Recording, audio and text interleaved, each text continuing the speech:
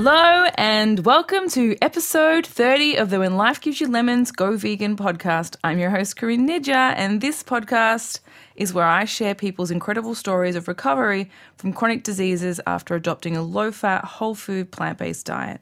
This week, I was lucky enough to interview Joyce Hale, and her story of how she overcame lupus was one of the most moving stories I've ever heard. I think you'll be able to hear, I was pretty much like speechless the entire time between like feeling like I'm just going to break down crying. Having lived with MS and that diagnosis and that pretty much almost 10 years of my life where I was frightened and unable to live the way I wanted to live. My body wasn't working the way I wanted it to work and having numbness and relapses and all those kinds of things. Hearing this story, because lupus is quite similar in the way the immune system thinks that a part of our bodies is, like a virus. That's what the medical thoughts are about the disease. And so it attacks, so for MS, it attacks the myelin, the protective fatty tissue kind of around the nerves in our nervous system, in our brain, in our spinal cord. In lupus, it attacks the cells the tissue in our organs. And for Joyce, it was attacking, her body was attacking her heart and it was attacking her lungs. And you will hear just it was like up until she turned 40 and up until she found a low-fat, whole-food, plant-based diet, this disease took everything from her. She was having seizures every day.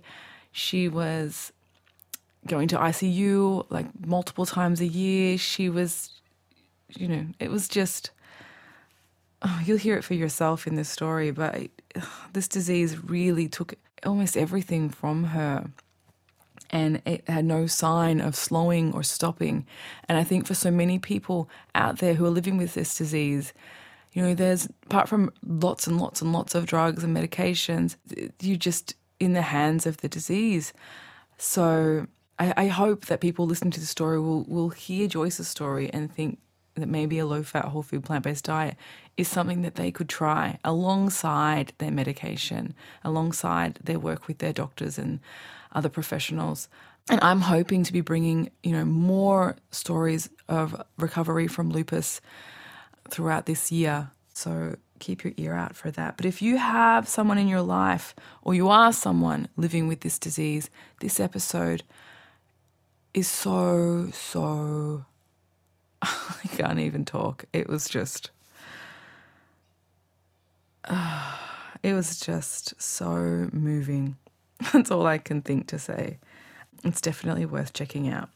So please enjoy Joyce's story of her journey with lupus. See you soon. Hello, Joyce, and welcome to the show. Hello, thank you for having me. Thanks so much for coming. I'm so excited to hear your story and for you to share your story with my listeners and everyone out there. I guess all I really want to say is please share your story. Start from the start. Tell us the very worst, horrible stuff. Hopefully I will not scare off your listeners too quickly. It ends very well, but the beginning's a little bit rough. These stories always end well, so I hope everyone knows. If you're listening, these are hope stories, not miserable stories. But they have to start. They have to start at the start because people who are listening might be at that start. And it's really important for them to hear that somebody else was also there feeling that way. I agree 100%. As far as starting from the beginning, it is the literal beginning of my life, the day I was born. I was born ill. I was born with 103 fever and with the measles. And that started off my nonstop immune system chaos. Basically, I was on and off sick my entire childhood. And I believe I received the label of a sickly child. And I want to say back then, which is way back then, since I'm starting to approach 50. That was a long time ago. And I think sometimes when kids were that overly sick, they obviously didn't have the knowledge they did now. And when they couldn't figure things out, you just got that label. And I'm sure it was very frustrating for my parents because they want to take care of their child. And every time I turned around, I had something bizarre going on. My friends would get the flu or get a cold, and I would end up with this over-the-top immune system crisis, rashes all over me, and just really wasn't pleasant. Fortunately, it didn't take over my childhood, and I could be active when I wasn't sick, but it definitely took a lot of time out of the equation and a lot of missed school, which was really frustrating since I actually liked school and I liked my friends.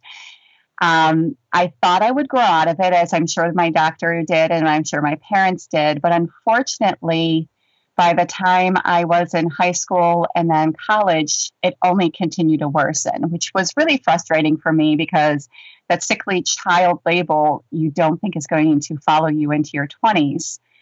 And when you're trying to have fun with your friends and go out and party, but you're sick and still don't know why. So I spent a lot of time at the health center when I was off at college, and just very frustrated and confused, not really understanding what was happening to me. And I eventually moved out of state, and I want to say it was probably about the time I was 21, maybe 22 was the first time I ever got out of bed in the middle of the night and fell to the floor. I remember calling my father, which is probably a horrible thing to do in the middle of the night, not in the same state, so he can't come and help me, just crying hysterically that I had to crawl to the phone. I can't walk. And I know that I spent a lot of time where I was going to the hospital, going to doctors, having tests run, unexplainable pain, infections. So here I was now in my early 20s, still dealing with what I dealt with in my teens and my early years, and just very, very frustrated watching all my friends really get to live their lives and me scratching my head as this just continued on and really didn't see an end or didn't have any answers. And it really wasn't until my late 20s when the diagnosis finally came, and that was lupus. And I knew I had been tested for it before, so I thought since it had not come back positive that I was out of the woods on that diagnosis. So when it did come, it really took my breath away. Didn't have the internet back then, so you had to look up everything old-fashioned by going to a library and getting books out and magazines and do the best you could. But it was a very overwhelming time to get a diagnosis like that and not really have the resources we have now today with the internet or now Facebook support groups. And I want to say it was a really difficult time for me. I had also lost my parents about a year and a half before I got the diagnosis. So while they had gone through all the weird, mysterious illnesses, I didn't have them to help me through the diagnosis. And unfortunately, my poor sister and brother really had to take up the weight of being my support system for me. And I want to say that was probably difficult for them too, because they weren't much older than me. And then once you get that diagnosis, it's doctor after doctor after doctor, and just basically being a guinea pig for what they want to try on you medication wise, what your body will accept. And I thought I was kind of a rarity, but over the years, I learned out that a lot of autoimmune patients reject a lot of medications. And I was definitely falling into that category. And I think that's why I call it being a guinea pig, of them trying different things and me failing at just about every medication they tried on me. And that was pretty much the end of my 20s and my early 30s, is just playing with medications and different doctors and different specialists. Can I just pause you there for a moment? Because even though I know a bit about lupus, just because prior to my MS diagnosis, they thought I had lupus. So I read about it when it's in that period where they thought you probably have. They said I did have it, and then they called me back a couple of weeks later and like, actually, we read the results wrong. You don't have it. So for 2 weeks, I thought I had lupus. That's horrible.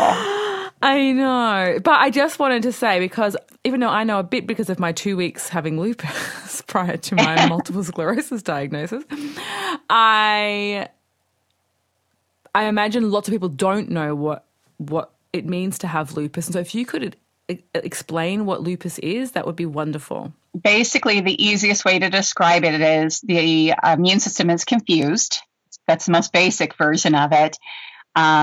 When we ever encounter foreign bodies, flu bug, cold, anything that triggers the immune system, someone with an autoimmune condition like lupus, their antibodies are supposed to go out and attack that foreign invader. But unfortunately, with lupus, your body cannot distinguish its own tissue from the foreign invader, and it mistakenly attacks its own body. Basically, it builds antibodies against its own tissue. And when that foreign invader is still running around rampant in your body, the immune system triggers off, hey, we didn't send enough, we need to send more. So it builds more antibodies, and again, building more antibodies against its own tissue. So it starts a really vicious cycle of an attack on the own body, while the foreign invader gets to have a really fun party inside your body. And that's why, going back to when I said, my friends would get the flu or a cold or something, and I would end up with this weird mutated version of whatever they had, plus a few other things, it was because my immune system was attacking myself as opposed to what it was supposed to get rid of and remove from my body. And so a lot of patients will take steroids to try and stop the immune system from going into overdrive like that. And it's kind of frightening to think that you are taking something to stop your immune system. And I'm going to be really honest, it doesn't always work.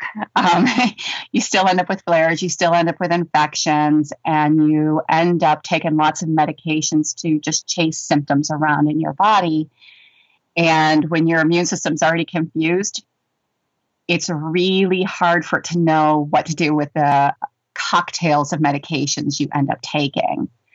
And it's just a vicious cycle after vicious cycle of what you do to your body.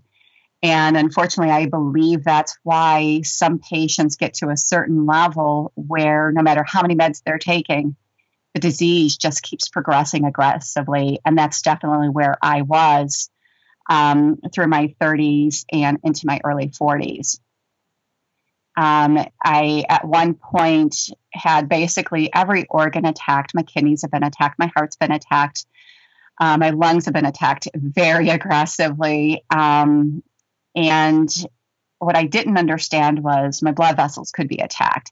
My skin could be attacked. My bones could be attacked. So it's really a free-for-all with this particular autoimmune condition. And at one point, my jaw disintegrated. So I thought it was bad when I would be in the intensive care unit, or I'd be in the cardiac unit. I would be in the infectious disease unit and everyone wearing masks around me.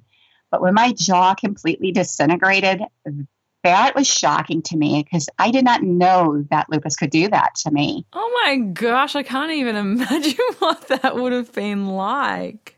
It's like eating your lunch and suddenly not able to open your mouth to get a fork or a spoon in. And what had really led up to it was 2 years of what I thought was earaches.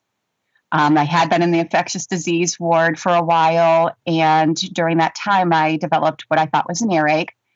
They eventually released me, put a bunch of shots into my face, and said I would be fine. It must be the lupus. Whenever they can't find something and they know you have the diagnosis, you hear this crazy phrase, oh, it must be just your lupus. We can't do anything about it.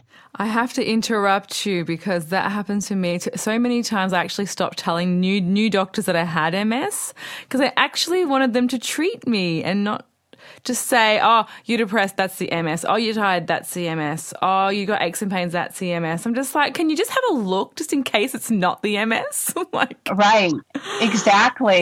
So, it does. It messes with your head because you get to a certain point where you stop complaining because if you have everyone telling you it's just the lupus and we can't do anything about it, you have to adopt that mentality just to try and avoid some of the frustration. let alone the expenses of constantly going to a doctor and not having them able to do anything. So that is why when people ask me, well, why did you deal with an earache for 2 years? Because it was just my lupus, and that's just what you do. You accept the new normal and you move on with your life.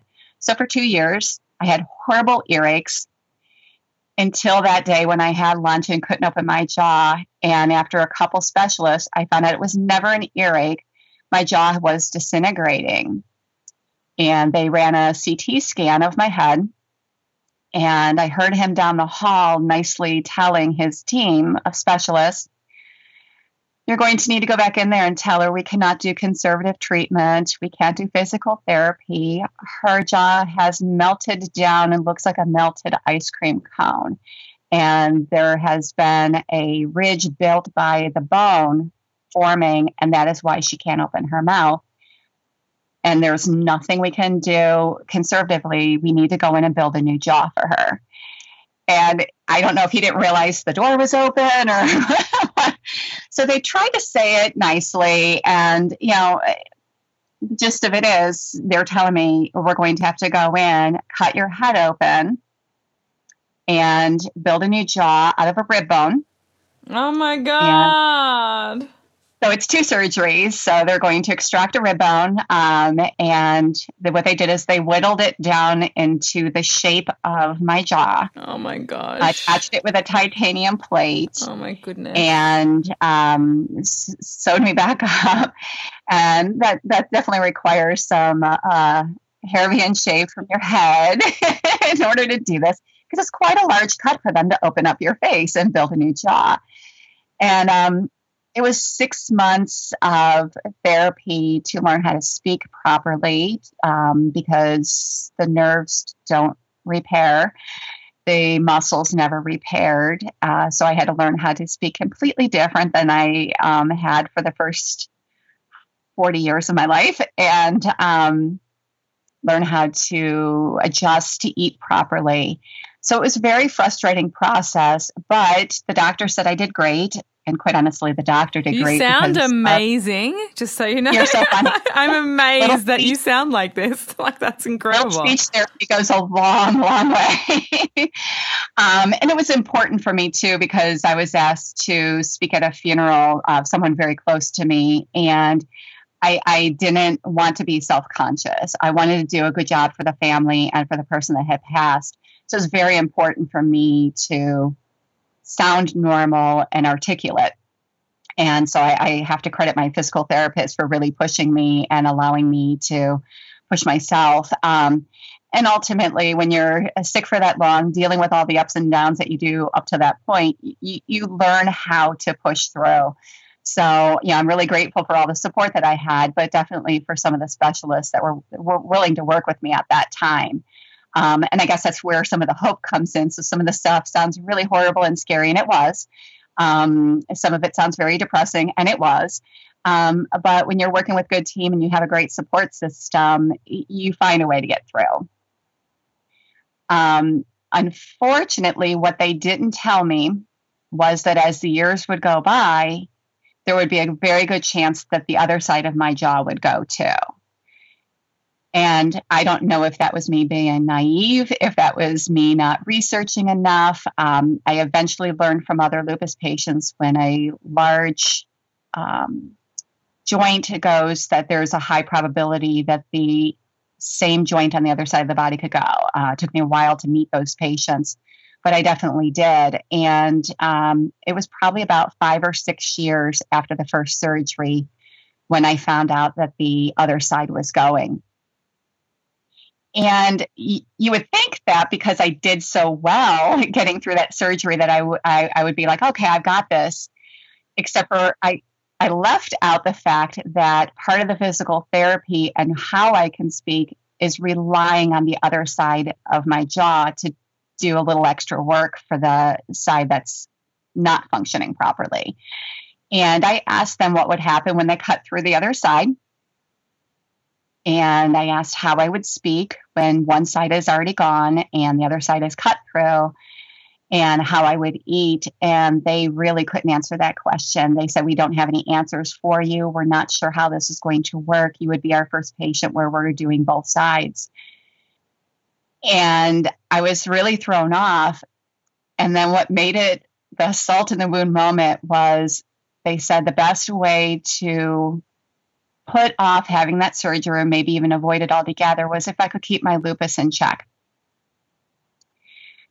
And I was just completely. How do you do that?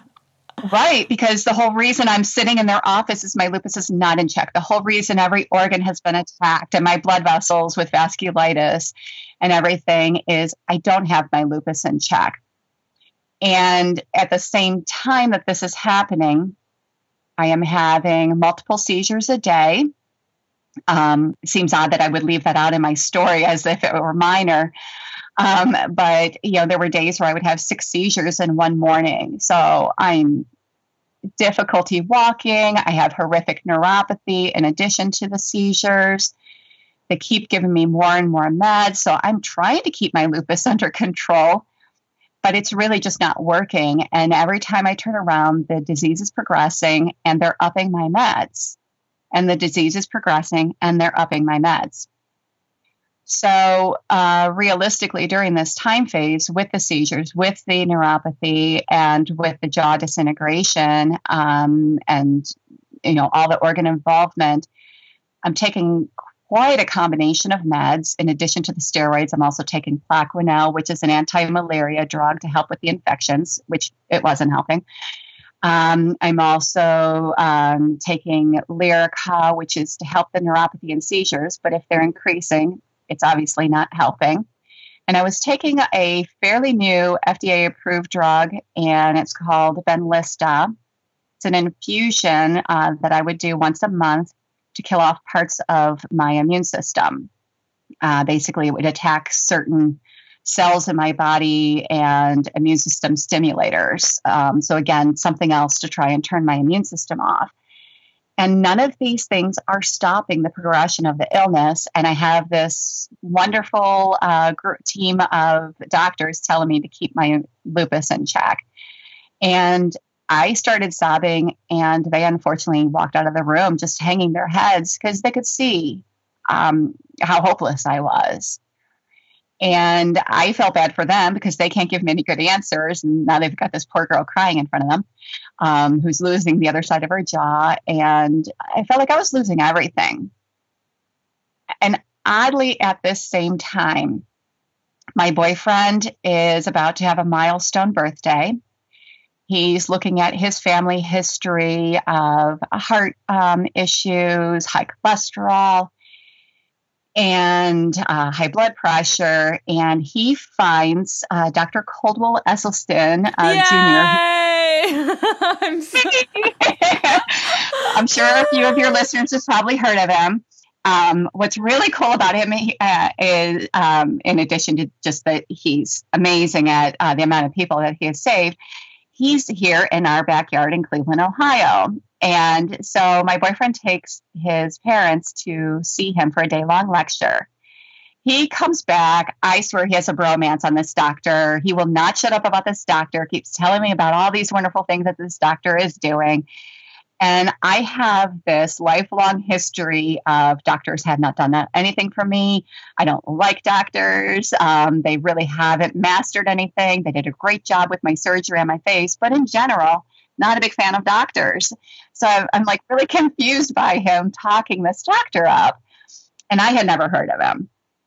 And quite honestly, I don't have any history with cardiac issues because time I was in the cardiac wing, it was my lupus. It wasn't a cardiac issue. So I really had never looked into cardiac issues, and therefore I would have never heard of this particular doctor or Dr. Esselstyn. I've never heard of him, and he's here in my backyard. My boyfriend keeps talking about this whole food plant-based diet that he's going to do with his parents and how wonderful it is. I think I'm going to cry. I think I'm going to cry. Like, oh my gosh, it's so funny how it's such all of that, and he just stumbles across pretty much like my most incredible pioneer of whole food plant-based diet. Like, it's just, I can't wait to hear the rest, but I'm just like tearing up just gosh, what an ordeal. Oh my gosh. Yeah, regardless of one's spiritual beliefs, definitely divine intervention on some level. But unfortunately, because I have failed at everything I've tried, I'm not hearing everything he's telling me. I'm responding with, but I don't have cardiac issues, babe. So, this is really great for you and your family. I think this is wonderful. I hope this works for you, but I don't have cardiac issues. And he's trying to get me to open my mind to it. And he starts telling me, well, I hear it works for other things too. I hear it works for diabetes. Don't have diabetes. I hear it works for MS. I don't have MS. I hear it works for this. I hear it works for this. He's saying all these things, and my response every time, but I don't have. And he said, it might work for autoimmune. I'm starting to hear a few things about that. And I think he's pulling my leg. And I said, I have a titanium plate in my face. I can barely chew food. The other side of my jaw is going, and you want me to gnaw on kale? What is wrong with you? I'm thinking, this man is crazy, and I'm sure it doesn't work for me because every miracle cure that I've ever tried had failed miserably. And I played this little dance with him for a while. I literally said at one point, if this is a deal breaker for you and me, just tell me now and we can end this, which is such a horrible girlfriend thing to say. But I was just very frustrated, and I really had set myself up that everything else had failed. I don't want to fail at anything else, so I just really don't want to try. So literally making myself fail before I even try. And one weekend while he was away, I started hearing things that I have said to people play over in my head. One thing in particular, I had told my doctor a week earlier, I would do anything to stop this. I would do anything to have a normal life. And all of a sudden I realized I am such a horrible hypocrite. I'm telling all these people, my doctor, I'm telling my boyfriend, I'm telling my family, I would do anything. And here my boyfriend is telling me something really simple. Let's change how we eat, and I won't try it. I'll try chemo. I'll sit once a month and have an IV run through my arm and kill off blood cells. But I won't try broccoli and Brussels sprouts or, God forbid, kale, And so fortunately, he was away that weekend as this starts playing off in my head. It was an infusion weekend. So I talked to a couple nurses and told them I was really second guessing my position on diet.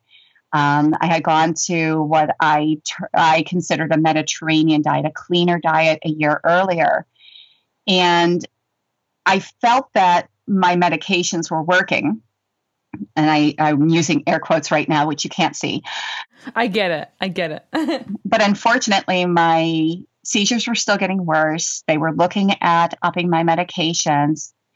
And the two nurses that sat with me that day said, you're really doing good on the Mediterranean diet. I don't think you need to be so hard on yourself. You're doing well. You're winning finally. And I just thought to myself after they left that day, while I was still sitting there with a drip going into my arm, wow, this is winning. This is a really bizarre way of winning. I'm not getting it. And I think I deserve better.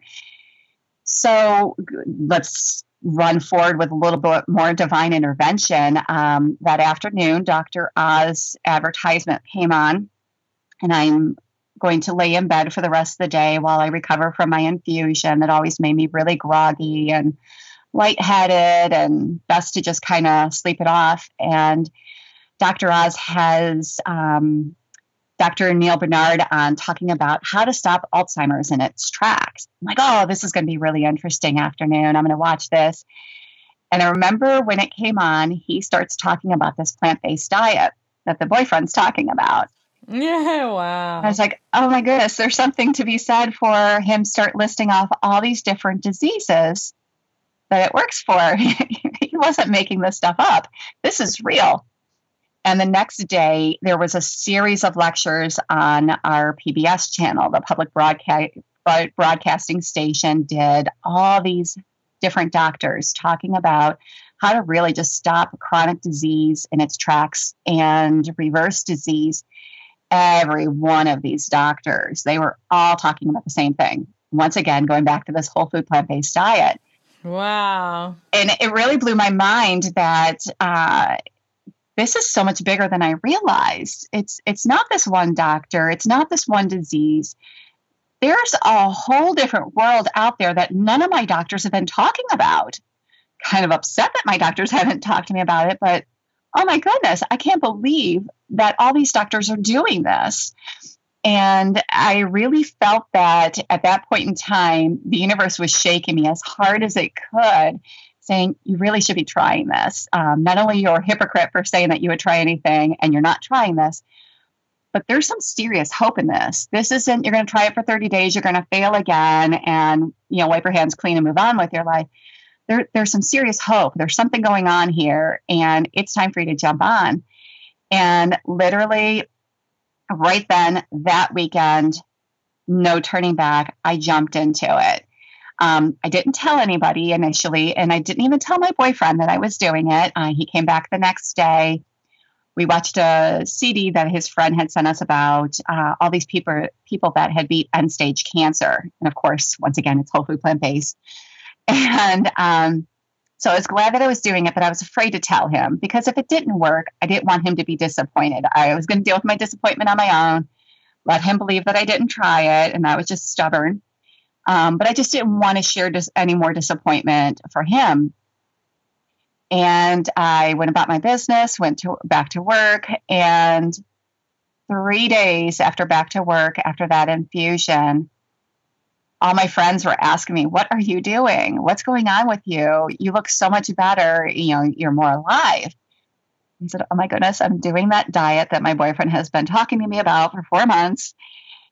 And I feel amazing. So how soon was this? The first week? The first week, within the first few days, which is mind-boggling. And I know it's not that way for everybody. And then for some people, it literally is that way. I know some people it worked a lot faster as far as getting off meds than it did for me. But my body reacted amazing to this. It's like my body knew how to function for the first time ever. My body could extract nutrients from food that it was eating, which it wasn't obviously doing before. And I know after meeting a lot of autoimmune patients, some of them do have nutrient deficiencies. And so is it a matter of that they're not extracting the nutrients from what they eat, or do they just have a hideous diet? Is it a combination of it? If the body's already confused, can it metabolize things properly? Because it certainly couldn't metabolize the medications I tried and failed at. So, I in my mind, there's this crazy combination of things that would make my body react so positively to what was true clean food versus what I was doing on my so-called Mediterranean diet.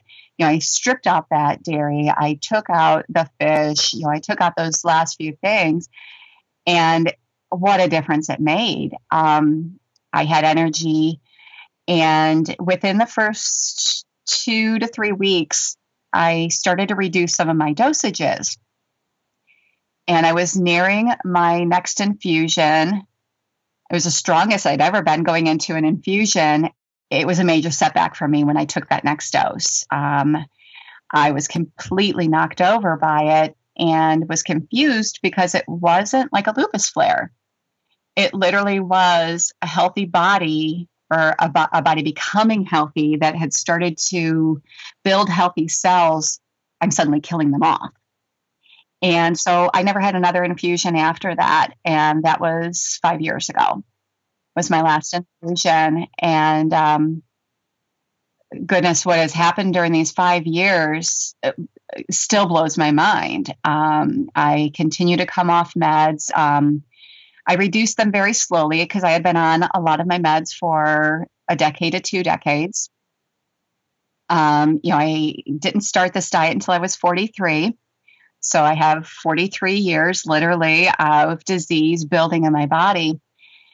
But my body started getting stronger and stronger. And so I kept reducing the meds down. Each month or every couple months, I would take a little step down. And by the time I got to 4.5 years, my birthday last year, when I turned 48, I was able to come off my Lyrica. And the Lyrica was the one that was treating my seizures and my neuropathy. And oddly enough, right before I did this diet, those were the two symptoms that were continuing to increase. They were about to up my Lyrica again. And once I would come up to the next dose of the Lyrica, I would not be able to drive. I would not be able to work. And I was barely able to walk at that time. So to fast forward 4.5 years into just eating a plant-based diet, it blew my mind that I had recovered so much that I was off the med completely. I've not had a seizure since then. So how long's that been? That has been a little bit over 6 months ago since I came off the Lyrica. And you haven't had a seizure since then? No, no seizures. And you used to have like 6 a day? I did. Wow. I did.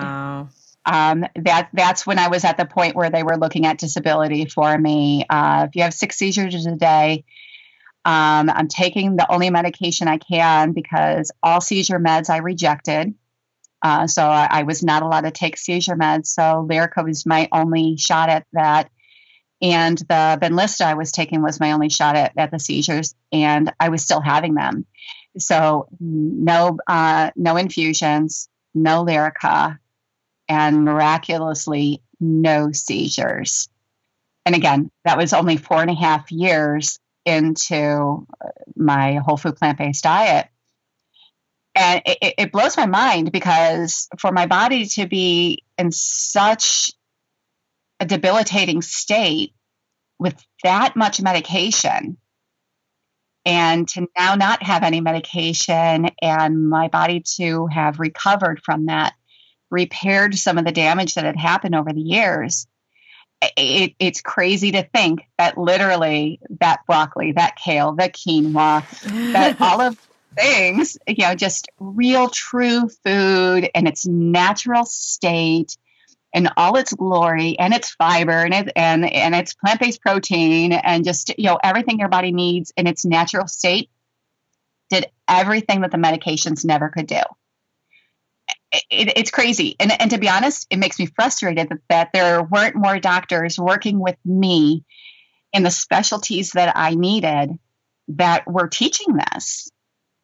It's very, very frustrating to know all those years that I lost, my 20s, my 30s, my childbearing years, those years that you're supposed to be vibrant and really coming into yourself, completely wasted on disease when the answer was right there and could have been on my plate all that time. So it's very empowering to know that I could take control of my body, take control of my health and get that back. But I will admit it is also very frustrating to know that I could have had this all along, that I did not need to suffer to that degree. I was still taking my Plaquenil and my prednisone at that time. And I was happy to be able to say at the beginning of April, the 5-year anniversary of my last infusion, that I had been able to come off those last 2 meds. So where you found me was when I was announcing that I was 100% lupus med free after all these years. Oh my gosh, congratulations. Thank you. So I thought the Lyrica was a big deal, which it was. But the rest of it is just really astounding. It's been very emotional. It's been very overwhelming. But I know now that I'm at a point where my body is just getting stronger and stronger. And like I said, doing things that the medication couldn't do. And I'm just doing it all naturally, just by the power of good fuel on my plate, going into my body and letting my body do what it was always intended to do. And couldn't be happier. And quite honestly, my whole mindset is that I was given this beautiful gift, second chance at life that I never thought I would have, and really an opportunity to pay this forward to other people that are going through the struggles that I went through all those years, all the things that I recognized where it didn't sound pretty and it seemed hopeless and helpless. I'm really doing everything I can to pay this forward. And quite honestly, I love sharing this story because nobody should be living in agonizing chronic pain and illness every day of their life when there's much better options out there. It's just overwhelming. Your story's overwhelming. And I each week when I hear these types of stories, it never ceases to astound me and amaze me that it's just so amazing and miraculous and powerful. And I never get bored. I'll never get bored of hearing stories like yours. I'll never get sick of it. Like, it just needs to be shared. It needs to be heard because there are so many people just like you out there who desperately need to hear this story and to hear multiple stories like this that make them feel like, okay, it's worth giving it a shot. It's so worth it. There's nothing to lose. Absolutely not. I've had people, question this lifestyle change. I don't really like calling it a diet. It is a lifestyle, and it is a nutritional approach to treating my illness and managing my health and my body. But it's hard when people question it as if it's something so extreme. It confuses people because it is something that, to be honest, it is really simple. So, I definitely have people very close to me concerned when I did this. I was told that my doctor would drop me for being non-compliant with my treatment plan. I was told that I wasn't going to get enough protein. And it's so funny because, we're taught in our society that protein has to be meat from an animal. And we forget that those animals are getting their protein from plants. And so I'm getting it in its natural form. I don't need the middle animal to bring it to me. I can get it on my own, let my body function the way it was supposed to. I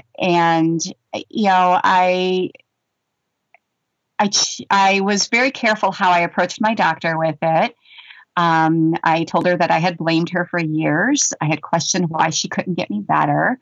Every time I failed at something, it was her fault, or a series of doctors' fault. And I told her that I was finally standing up at the plate with her, and that this was finally a team effort. And that knowing what I know now, that this could heal my body. If I went back to my old ways, I had to own that. And I could not point the finger at her or anybody else. It was going to be on me. It was my body. I had the right to own it, and I had the right to take care of it. And fortunately, I don't have to see my doctor all that often. She's very happy for me. And she really does. She's not overly familiar with a whole food plant-based diet as a way to manage illness. That's just really not her wheelhouse. And that's fine. I get it. Fortunately, there's enough doctors that I've met since then that are. And I basically, if I ever need to ask her anything, we do it by email, and it's nice and comfortable. So I don't have to see her a bazillion times. She's not running over to the hospital for the third, fourth time I've been admitted that year. Quite honestly, it's been 5 years since I had to go to the hospital. It's been over 5 years since I've had to be admitted. And it's a beautiful thing. So if I can email my doctor with a couple questions every now and then and get what I need that way, I'm happy. She's happy. And, I'm just really looking forward to seeing what the next chapters are like, because I know that my body is still getting better. So I'm off the meds, which is a huge goal of mine, and miraculous accomplishment. But I know that my body's still healing and it's still getting better. So I'm really looking forward to seeing what my next steps are. I have to set a new goal because my goal, Yeah. my goal of bed free was supposed to be by the time I was 50, and I have a year and a half to get there. So now I need some new goals. I'm a little bit ahead of the curve on that. And, I'm just really excited to see what I can do from here, and how much stronger my body is going to be. It's still mind-boggling, because when I do look back at everything, I know the times that I was hopeless. I know the times that I gave up. I know the times that I threw the towel in. And I am beyond grateful that for whatever reason, that was not allowed to happen, that there was a purpose for me to still be here. There was a purpose for me to go through all of that. And I'm looking forward to see what that is, because to me, this beautiful gift was handed to me, and I feel incredibly blessed. It doesn't matter that there were all those years of illness. I'm incredibly blessed. I wanted to know how your jaw is. That's funny. I have not had to go back to those surgeons. So that team has not seen me since the day they said, keep your lupus under control. And you did. And yet, yeah. And even as I told the story, my mind is, that doesn't work. You can't keep it under control. And who knew that my boyfriend going to a lecture about eating whole foods, eating plants, eating grains, all of that, would be the way to keep it under control. If I look back at who I was 5-6 years ago, I would have never believed it ever. I couldn't believe it. And so I know that there are some people that approach me, and, they read the story, they hear the story, and they start asking the questions, and they're still like scratching their heads, like, how can this be? How can this be? How can I not know this? And I get it. You and I are in different countries. Healthcare systems, may be a little bit different, but at the core of it, there's some business in illness. There's a lack of nutrition teaching to our doctors when they're going through med school. So it's not always their fault. Like I said, with my doctor, it's not her wheelhouse. It's not what she studied. She didn't study nutrition. She studied rheumatology. So while I understand that she can champion me and see that this worked for me, this isn't her background. She doesn't have expertise in this. So that's why we don't know it. And I think that's why I want to pay it forward and, make it easier for someone that is in that dark place I was, in that helpless, hopeless place I was, in that place where it feels so easy to throw the towel in and say, why me? And, fall into a victim mentality, as opposed to saying, you know what, I own this body and I'm going to give it a fighting chance. So I love when patients reach out to me, because I've been there and I know all the excuses that they want to give of why this won't work, because I gave them. I was that bad girlfriend that was willing to break up with him over this. Thank goodness that we didn't. But he saved my life, and there's a lot of people out there that can really benefit from this. But I understand why they're not ready to jump in, and I'll be patient with them, and I'll help anybody. Just like what you do. You want to help people because you've been there, you walked through this. And, when that light comes through, when you get to the other side, it's amazing. And I just hope that more people hear about it, whether they're hearing about it from their doctors or not. I think becomes irrelevant. There's enough people out there willing to share it. And hopefully when the timing is right for them, they'll embrace it. Yes. Unfortunately, like you say, we can lead a horse to water, but we can lead a horse to whole food, plant-based living, but we can't make them drink. Yeah. I'll admit, people that have reached out to me, I've had people that have kind of turned the other way when they hear it again, that what it really is. But there's been some people this year that through friend to friend kind of thing heard about me, or my posts got reposted. So they're strangers. And they've jumped in, and there's one woman in particular that jumped in through a mutual friend, and I watch her posts, and she says it's the best she's ever felt in her life, and I know what that feels like, and so I'm so incredibly happy for her, because, like I said, I want to pay this forward, and when I hear another patient getting their life back, I know it's working, and so I'll keep making my posts, and I'll keep telling my story, because all it takes is one or two patients to hear it and it be at the right time for them, and they get their lives back too. And it's just beautiful. It's so worth it. Absolutely. Absolutely. It's so worth it. And I think, I don't know, like from what you're saying, you feel very similar to me. And I think everyone that comes on this show feels very similar, where you feel so grateful after suffering so much for so long that it feels like not just a calling, but it feels like you say, paying it forward. And for me, it is that. It's just that you're just like, I can't not share this gift. Like, you can't. Like, people talk about like veganism as a cult, and I get it, but I mean, it only becomes that way because it actually has real, tangible, miraculous, tangible benefits for pretty much everyone. Like, I'm not talking about junk food veganism, but I mean whole food, plant-based diet. Right. As far as health goes, we're so passionate about it because it's literally saved our lives. And we know it saves other people's lives. So you just want to share that, like, because it's just incredible. Exactly. There's a plant-based group here in Cleveland that I am a member of, and I'm actually now a board member, and it's called Plant-Based CLE. And our slogan is Share the Health. And I love that, obviously play on words with share the wealth, and no offense, health is 100 times more valuable than any wealth I could have ever had.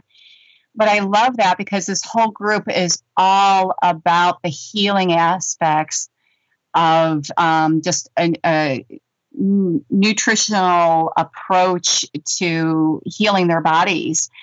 And so while, yes, veganism can be, from the outside looked at as a cult, I don't consider myself a vegan. I know that's an easy term for some people around me to use when they're explaining it to other people, but I don't like using that term. I did initially, until I had someone walk up to me eating an Oreo and it's like, "Oh, I'm vegan." And I'm like, no, you're missing it. This is about nutrients. It's about putting good, healthy, intense fuel into my body and knowing that it's going to make my body run properly.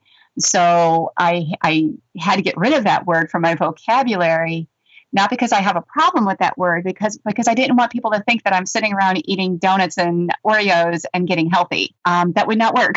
No. So they were eating an Oreo, did you say? They would eat an Oreo in front of me and joke, mock me and say, "Look, I'm vegan too. I'm going to get healthy." And I'm sure it was all in fun and it wasn't really meant to be mean. But at the end of the day, it's really the wrong message. And I really wanted people to understand that this was really just about healing a body and giving it everything it needs so the body can do what it was always intended to do. And that was to heal itself and function and make my life fulfilling. And it does. I don't miss anything. I'm asked that all the time. How could I miss any food item that would bring me 6 seizures a day? There's nothing for me to miss. So what I miss is I don't miss the neuropathy. I don't miss the seizures. I don't miss any of that. So I don't miss any of the animal product. And quite honestly, I love food. So I love playing in the kitchen. I like trying different things. I eat more than salads. I eat more than kale. I really enjoy playing with my food and having a good time and trying new things. And heck, I'm living life for the first time in decades. And I'm not missing anything. Great. What would a day of eating look like for you now? It's quite a combination. It could be all over the board. breakfast during the week before work, I do try and keep it simple just because I'm not a morning person. I like to sleep a little bit late and hit my snooze button. So I keep it very simple for breakfast. Usually there's going to be some gluten-free oats. I'm not necessarily gluten-free, but I always was allergic to oats before. Broke me out horribly. So the gluten-free ones don't. So I'm so happy to have oatmeal back in my life. So I have my gluten-free oats. I have it with cooked kale, a bunch of cinnamon. Sometimes there's some sweet potatoes in there and maybe some other grains in there. It's just a hearty breakfast for me in a really big bowl. And then lunch can be varied.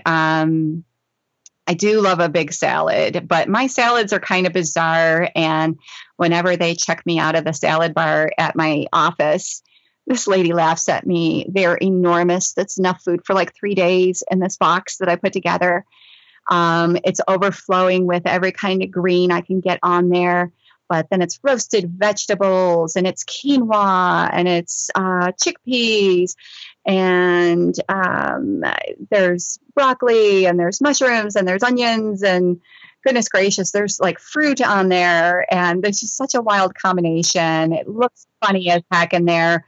Sometimes it's sectioned out. Sometimes just a big old pile of a rainbow of food in there.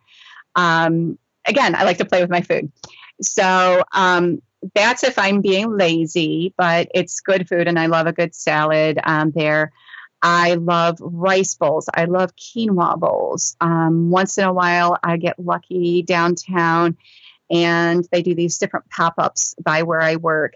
And they do these incredible, like bazillion types of vegetables sitting out on the tray. And they ask me, which one do you want on top of your rice? And I say, every single one that you can fit in the bowl, you know. It's just, that's kind of easy lunches. Dinner, goodness, this is where it can be crazy. I like pasta, but I also like zucchini noodles. My boyfriend makes a mean pizza with roasted vegetables and some balsamic on the crust with the marinara, and the flavors are so rich. We just had that last night. I was putting it out in my head. Oh my God, I'm craving his pizza. And darn if I didn't go there. And he had it ready for me. I didn't even say a word. I swear I asked him if he had hacked into my account because I had emailed someone about his pizza yesterday and said, I want it. And he had it ready for me. He likes to do big pots of quinoa and rice and just pile every chopped up vegetable and let them all cook together. I like a curry bowl. I like trying Thai food, Indian food, Chinese food, Japanese, like everything. I love playing with flavors, colors, textures. But realistically, when it comes down to it in general, lots of colorful fruits and vegetables, lots of grains, lots and lots of herbal tea. I drink tea a lot. And I'm trying to do better about water.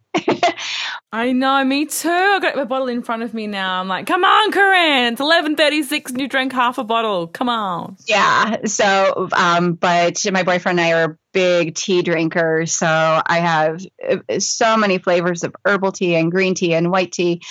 And so not a lot of caffeine per se, unless I do my matcha tea. And that's actually my little treat. I love my matcha tea lattes. They're so good and they keep me zen. But yeah, like I said, I just like trying new things. And I need to get back in the kitchen and start playing more. And maybe that's my new goal, is playing in the kitchen more and trying new things and having some picture worthy posts of my food. So I learn how to plate it properly. Oh, that's good. I'll have to follow you on social media. I'm not there yet. Some of my plates don't look so pretty. I'll take a picture when of you're them, 50, look at it. I'll be... There you go.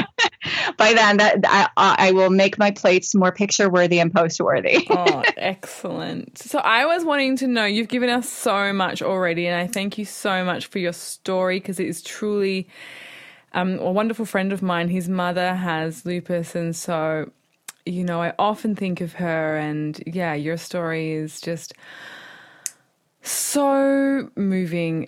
So I'm so grateful for you sharing it with us all today. But I wanted to know, for people who are listening, who are like, where do I begin? What would be your 3 biggest tips for people wanting to start out? Okay.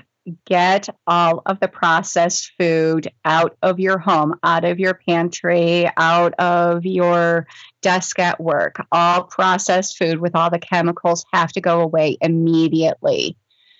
If you don't like throwing away food and you feel that's wasteful, give it to friends, take it to work. People are going to eat it. Donate it, get rid of it. An autoimmune condition does not like chemicals. If it cannot distinguish things properly, it's probably not knowing what to do every time you feed it chemicals. Same, and I'll throw sugar in there too. Get rid of the sugar, and artificial sweeteners goes under chemicals. Do not have them. You're just feeding disease. Then I would say another thing to walk away from as fast as you can is dairy. I would say dairy even before meat, just because it's in such a condensed form that I think it's, if you're trying to pick one or the other and like, I don't want to give it all up at the same time, get rid of the dairy. It's highly addictive. It's in a processed form when you're dealing with some forms of dairy. And again, it's such highly concentrated. And start bringing in all these colorful foods in their real form, all the different greens that are out there. It's not the iceberg lettuce. My goodness, it's not even green sometimes. Go and look for those deep green and colorful, or even purple greens. Get all those different vegetables on there and start filling up that plate with as many vegetables and greens as you can. You're not going to starve. You will never have a protein deficiency. But I really think that those would be the 3 places I would have someone start. They are 3 really great places because they're doable. Do you know what I mean? Yeah, I think they're super easy. Yeah, I think a lot of people think, oh, going whole food plant-based is like, oh my gosh, everything. But if you just think, go home and literally just get a bag, shopping bag, fill it up with your pantry things, anything that pretty much has a use-by date or a long use-by date or a long list of ingredients, whatever it is, chuck it, at least longer than like 1, really. Chuck it into the bag. And I gave all of my mum's stuff to her sister, and I felt so bad handing it over. I'm like, I don't want my mum to have it, but sure, you can have it. And I feel that way sometimes when I say donate it to other people. They're eating it anyway. Yeah. And then if it were somebody that was entertaining this way of eating, of course I'm not going to give it to them. Yeah. But these other people are buying it anyway, so to them it's a treat. I don't like it. But I have a lot of friends that eat that way. So, I don't push people. I'm not out there preaching this to anyone. I'm answering people's questions. And if people ask me how to do better, I'm certainly going to tell them. But if they're eating those foods, that's their right. I'm not going to stop them. And if I'm trying to get rid of it, then let them have it. Because at least I know it's not going to waste. I don't like throwing away food. So someone's going to eat it. Like I said, they just saved money. I saved a life. It's tough because I do have mixed feelings about giving that food to anyone else. Again, they're going to eat it anyway. So it is tough. My mum got most of that stuff back in her pantry, unfortunately. So even though I, she's much, much better and improved, but still she feels like she needs to have stuff in there for guests. It's a guest pop-in thing. I agree. Your guests should understand where they're going. Exactly. And if they want to eat that beforehand, or bring just enough for them to eat when they come over and go home. Exactly. But yes, so she has these things for guests, which ends up, I guess, being her. Yeah, I just think it's dangerous. Oh, it's when so you're dangerous. I do not recommend it. It's just I'm the naggy daughter, and I after a while, you just have to let your mom do what she's going to do. But everybody else who's listening, don't do what my mom does. She's not the goalpost. I think it's tough if you're trying to do better going down this path to have it around you. And I know that there are some people where the whole family isn't doing it, so they're around it. I think it makes it tougher for them. And, someone told me in my first year of doing this that Thanksgiving I had turkey and I had some stuff that I shouldn't have had, that I hadn't had for a long time, and I paid for it. I was very ill. And a gentleman who was not plant-based, not even remotely close to plant-based, asked me why I did it. And I said, well, it's family tradition. It was made. She went to a lot of effort making this dinner. And he said she was going to go to that effort anyway, whether you ate it or not. And I said, well, I kind of did it out of respect. And he repeated, she was going to do it anyway. So whether you ate it or not, that was still an effort she was going to go to. And he said, I'm pretty sure she respects you and your health. And therefore, that should outweigh it. And if putting those foods in your body is going to make you unhealthy, make you relapse, that should be more important than the fact that she was going to stand there and cook that food anyway. And it took me a while to change my mindset about how our traditions surround food. And I was raised by a Southern woman. So when a Southern woman cooks, you eat their food. That is a sign of respect. Different things that were taught as we grow up. And I really had to unlearn that mentality for the sake of my health. And quite honestly, he was absolutely right. My sister was never offended when I didn't eat her food. She is very happy for me and what I'm doing. And she is never offended when I bring over my whole meal and plate it while she's plating their food. It is so difficult because we are, I'm in Australia, and I can tell you that one of the last kind of things I have held on to was that like I'm at someone's house and they've made food for me, because I don't like eating oil, and that's my last thing. And people make food for me with oil in it. I just think, oh, they've nailed the vegan part. They worked so hard and they're not vegan, and they've tried, but they've gushed olive oil all over it. And so I've been eating that for like whenever I go to a friend's place and they make it in oil, and then I'm just thinking, oh my gosh, but I suffer for it and I feel awful when I eat it, and it's not good for me. And it's only like the other day literally where I was like, all right, even though they've gone to all this trouble, I'm just not gonna eat it. And it felt horrible in a way because I didn't say anything. I just didn't eat the food. It wasn't a lunch, thankfully. It was like an afternoon tea. Right. But it was hard. It is hard, especially when they've got the vegan part, right? And it's a big deal for them to nail the vegan part, to say, oh, sorry, I can't eat it because you've put oil in it. It just seems like, I'm so sorry, because I know that you would never have made this if I wasn't coming, and you've gone to all this effort to find a recipe. And it is so tricky because you want to people please so much. Yeah, I spend a lot of time kind of training the no oil part too, because you're absolutely right. They think what I'm doing is vegan. They find the recipe. I'll have friends post a recipe on my page, and I'll immediately jump on there and look at it because I know it's going to have oil in it almost every single time. So I will comment back, I'm pretty sure I can make this without the oil. I'm pretty sure I can make this without the sugar. I'm pretty sure I can do this. And reminding them, in addition to this, for me to truly have this deep nutritional approach to my health, it means the no oil. And I've actually had a lot of people asking about the oil lately and why the no oil. And without getting into all the science, I kind of go into just the nutrient density of it, and how, the amount of calories in that little bit of oil compared to the amount of calories in a stomach full of greens and vegetables and grains.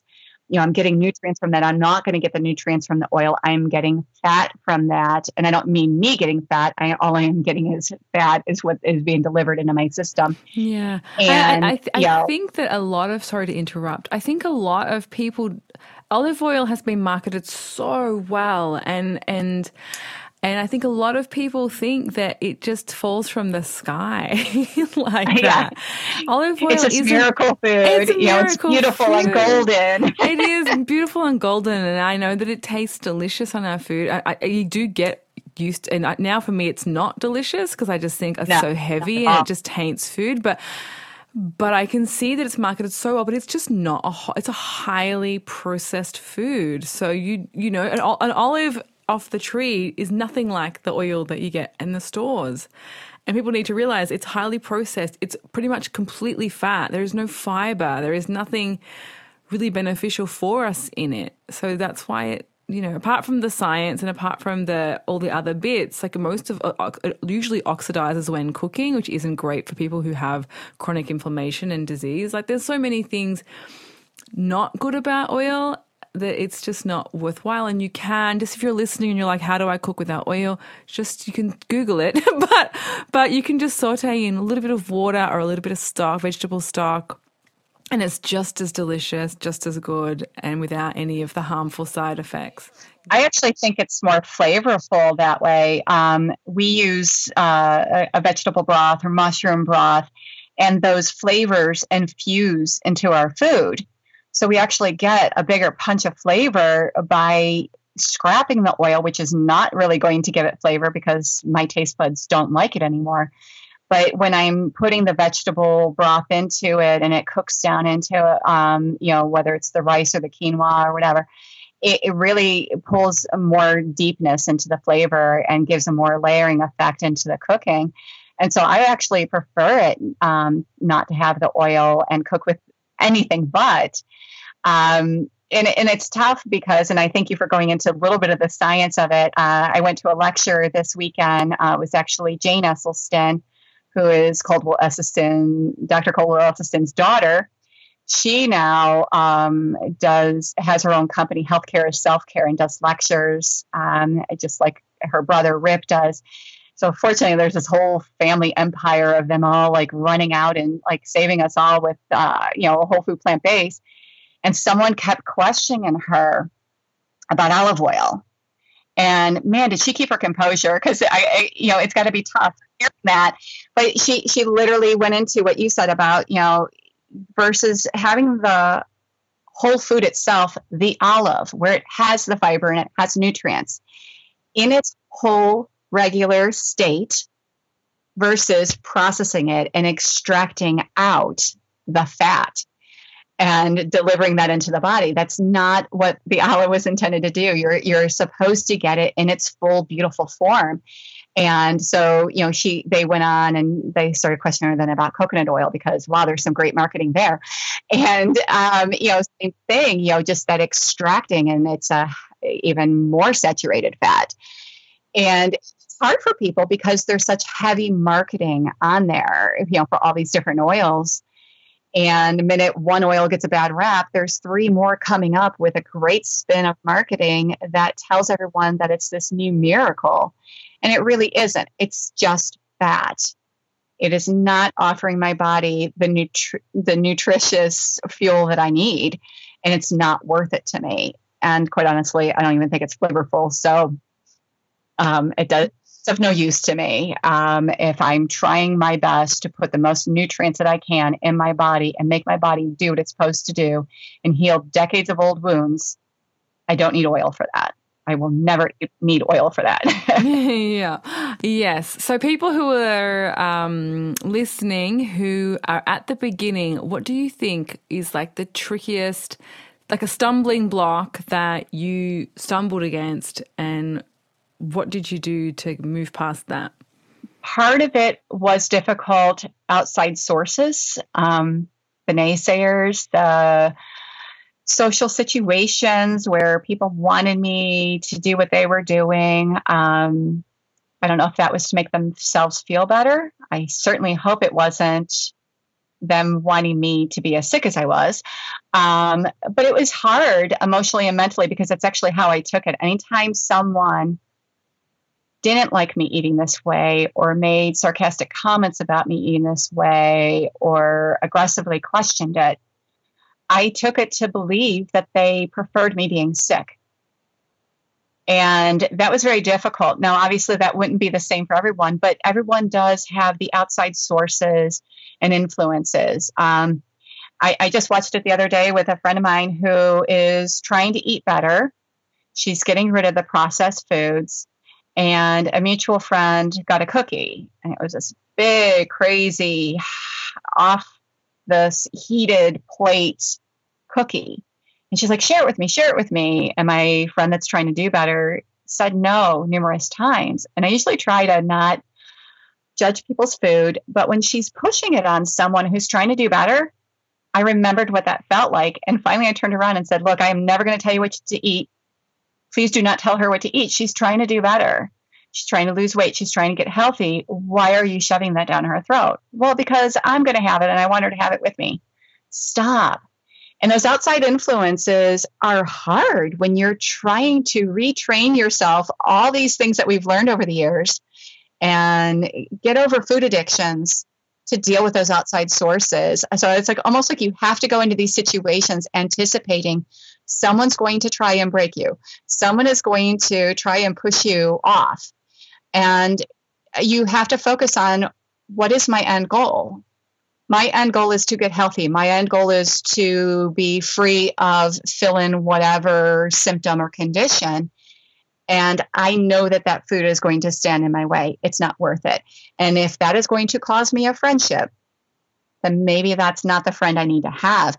And that's kind of hard to look at a food journey, a nutrition journey, or a health recovery journey, that may be something that you're up against. But when I just watched it a couple days ago, and I know that I dealt with it, and someone who is a super close friend of mine still has a problem with my diet, even though I've accomplished all of this, it's tough.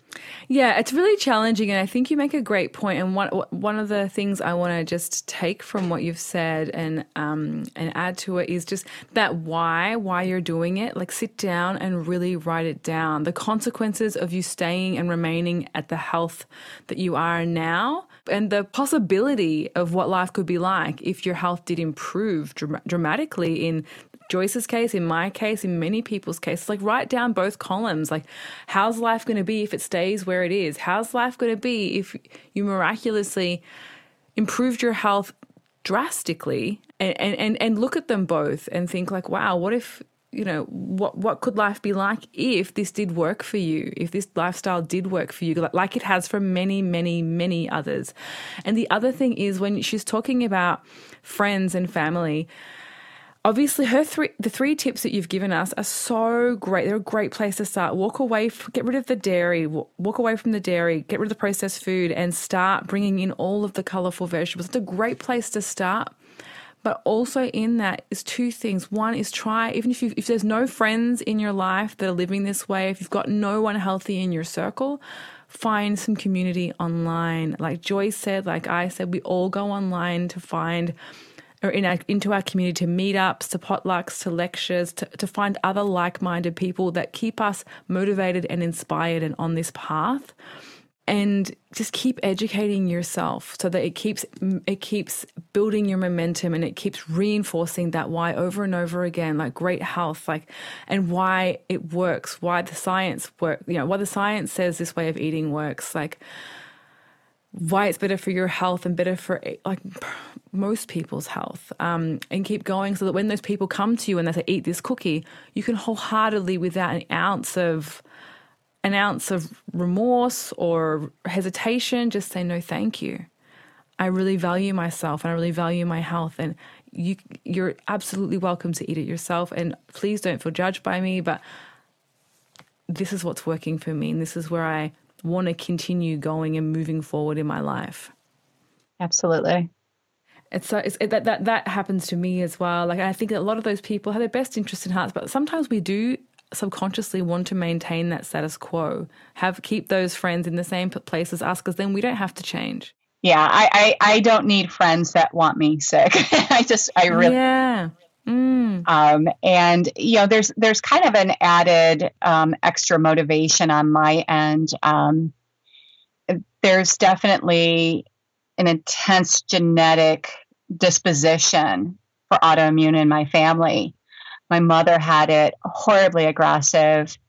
My sisters had the diagnosis. They all had lupus as well? Yes. And my goddaughter, my niece, she has autoimmune markers. She had a huge tumor removed from her leg, and it was autoimmune. It's tough because she looks like a mini me. That's kind of the joke in my family, which is great since I didn't get to have kids to have someone that resembles me. unfortunately for my sister, at times she acts like me too. So I kind of feel bad for my sister to have to deal with that twice in her life. But what was hard was my sister would say that my niece was scared. She knew this. She saw this. One of her birthdays, I was admitted into the infectious disease ward. And so I'm supposed to be going over there for her birthday to celebrate, but instead I'm being admitted. And in order for her to see me, she has to come through 2 doors to get into my room and put a mask on. That's her birthday. And so when she knows the family history, she knows the likelihood of this running through our gene pool. She would ask my sister when she would deal with certain odd random symptoms, am I going to be like Aunt Joyce? And my sister said, my God, it breaks my heart to hear her say that, to be, a preteen, a teenager, and now she's a young woman. But to ask those questions, and it would make me cry. In fact, I'm tearing up right now, even like repeating that moment of, just being so scared. And I knew what I felt like in my 20s and 30s, feeling desperate and scared. And, the thought of her ever being like that. And she came to the hospital numerous times to see me. I could not go to her soccer games and be out in the sun. I couldn't be in group situations because of being around germs and other people that might be carrying some sort of bug or whatever. And I remember telling my sister, if I'm not strong enough for myself and I feel like I'm in a cave to peer pressure, if I don't feel that I'm worthy enough for this wonderful gift that's being given to me, I will always know that my niece, my goddaughter, is definitely worth it. And if she ever feels that she is now going down the path that has happened in our family, I can help her. I can give her this beautiful gift of hope and health that just I was never afforded. My mother was never afforded, when I was her age or, while my mother was still around. And I think that powered me through sometimes when I was getting those outside sources coming at me and I was feeling weak, knowing that this wasn't just about my journey. I thought it was my journey initially, and about midway through, I realized this was no longer my journey. This is something that goes way outside of me, giving hope to others that have been there. And there couldn't be better motivation than that, of being able to give her hope for her future. She's still young. She's in college. I know what I was like in college. I know how sick I was in college. So I like being able to give hope that when or if she goes down that path, it doesn't have to be so scary. She doesn't have to worry anymore. And I love being able to do that. So it doesn't hurt if she wonders that, is she going to be like Aunt Joyce? Well, because holy heck, not a bad thing anymore. Join me. I'm living large. I'm enjoying this. So it's okay now if you end up like me. Yay. It's so good. Thank you so much for sharing that. And I'm so glad to hear, the work that you're doing now to help other people and to share this message and to, be a hopeful light in your niece's life, because you are a beacon of hope for her, and you are now giving her like a healthy alternative to the options that were previously available to your family. Absolutely. Thank you so much. Thank you. I definitely enjoyed being able to speak with you today and share with your listeners, hopefully a message that gives them a better option if they're currently struggling. Thank you so much, Joyce, for coming on the show, taking the time, and I am just so overwhelmingly thrilled for the outcome of your journey with lupus and for your recovery, and to hear this story of hope, because it filled my heart with so much hope and happiness and gratitude. I think gratitude is the word I'm looking for, because I don't know what I feel when I think about your story. Like, it feels just like I feel like crying. I feel like crying tears of joy And yeah, it's just, I'm just so thankful that you came on the show, because your story is going to help so many people I know who are living with chronic disease. Because if you can overcome what you've overcome, there's a chance for all of us. It's a chance for everyone. So thank you so much. I, from the bottom of my heart, appreciate it. I'm going to cry just thinking about it, because it's just so amazing. It's amazing. I'm so glad that you're healthy and that life is amazing for you now. I look forward to hear what the next 10 years brings. Yes. So thank you all for listening. I hope that you enjoyed that message as much as I did. If you haven't yet subscribed to this podcast, I put out new episodes. There's a dog shaking. I put out new episodes every Sunday/Monday with stories like this, or stories with other plant-based doctors and professionals in the area of a whole food plant-based diet. If you could take the time to leave a 5-star rating, I know you're probably thinking it's only a 1-star podcast, man. But if you could take the time to leave a 5-star rating or a kind review, it really helps this podcast to reach more people who might need it across the world. I'm not asking for me, I'm asking for everyone who might need to hear these messages and these stories of hope. So please, if you could, 5-star rating and a kind review at iTunes, I would be so, so grateful. Also, I'm putting out updates and other bits and pieces about the podcast on my Facebook page, When Life Gives You Lemons, Go Vegan. So if you can head over to Facebook and like that page, you'll be getting all of the latest, most up-to-date episodes and information about upcoming guests and that type of thing over at that page. If you know anyone who might benefit from these messages, if you could share it on your social media or tag a friend in the posts or anything like that, it really helps me, again, to spread this message. So thank you so much for listening. Thank you so much for liking the show. And I'm so grateful to all of you who have subscribed and who are subscribing. It makes my day to be able to bring this podcast to you all. So, yeah. And if you know anyone who has a great recovery story, send them my way. You can find me on social media, on Facebook, and just send me a message. That would be awesome. Or if you are someone, even better. And that's it for me for this week. So I will see you next week. Bye.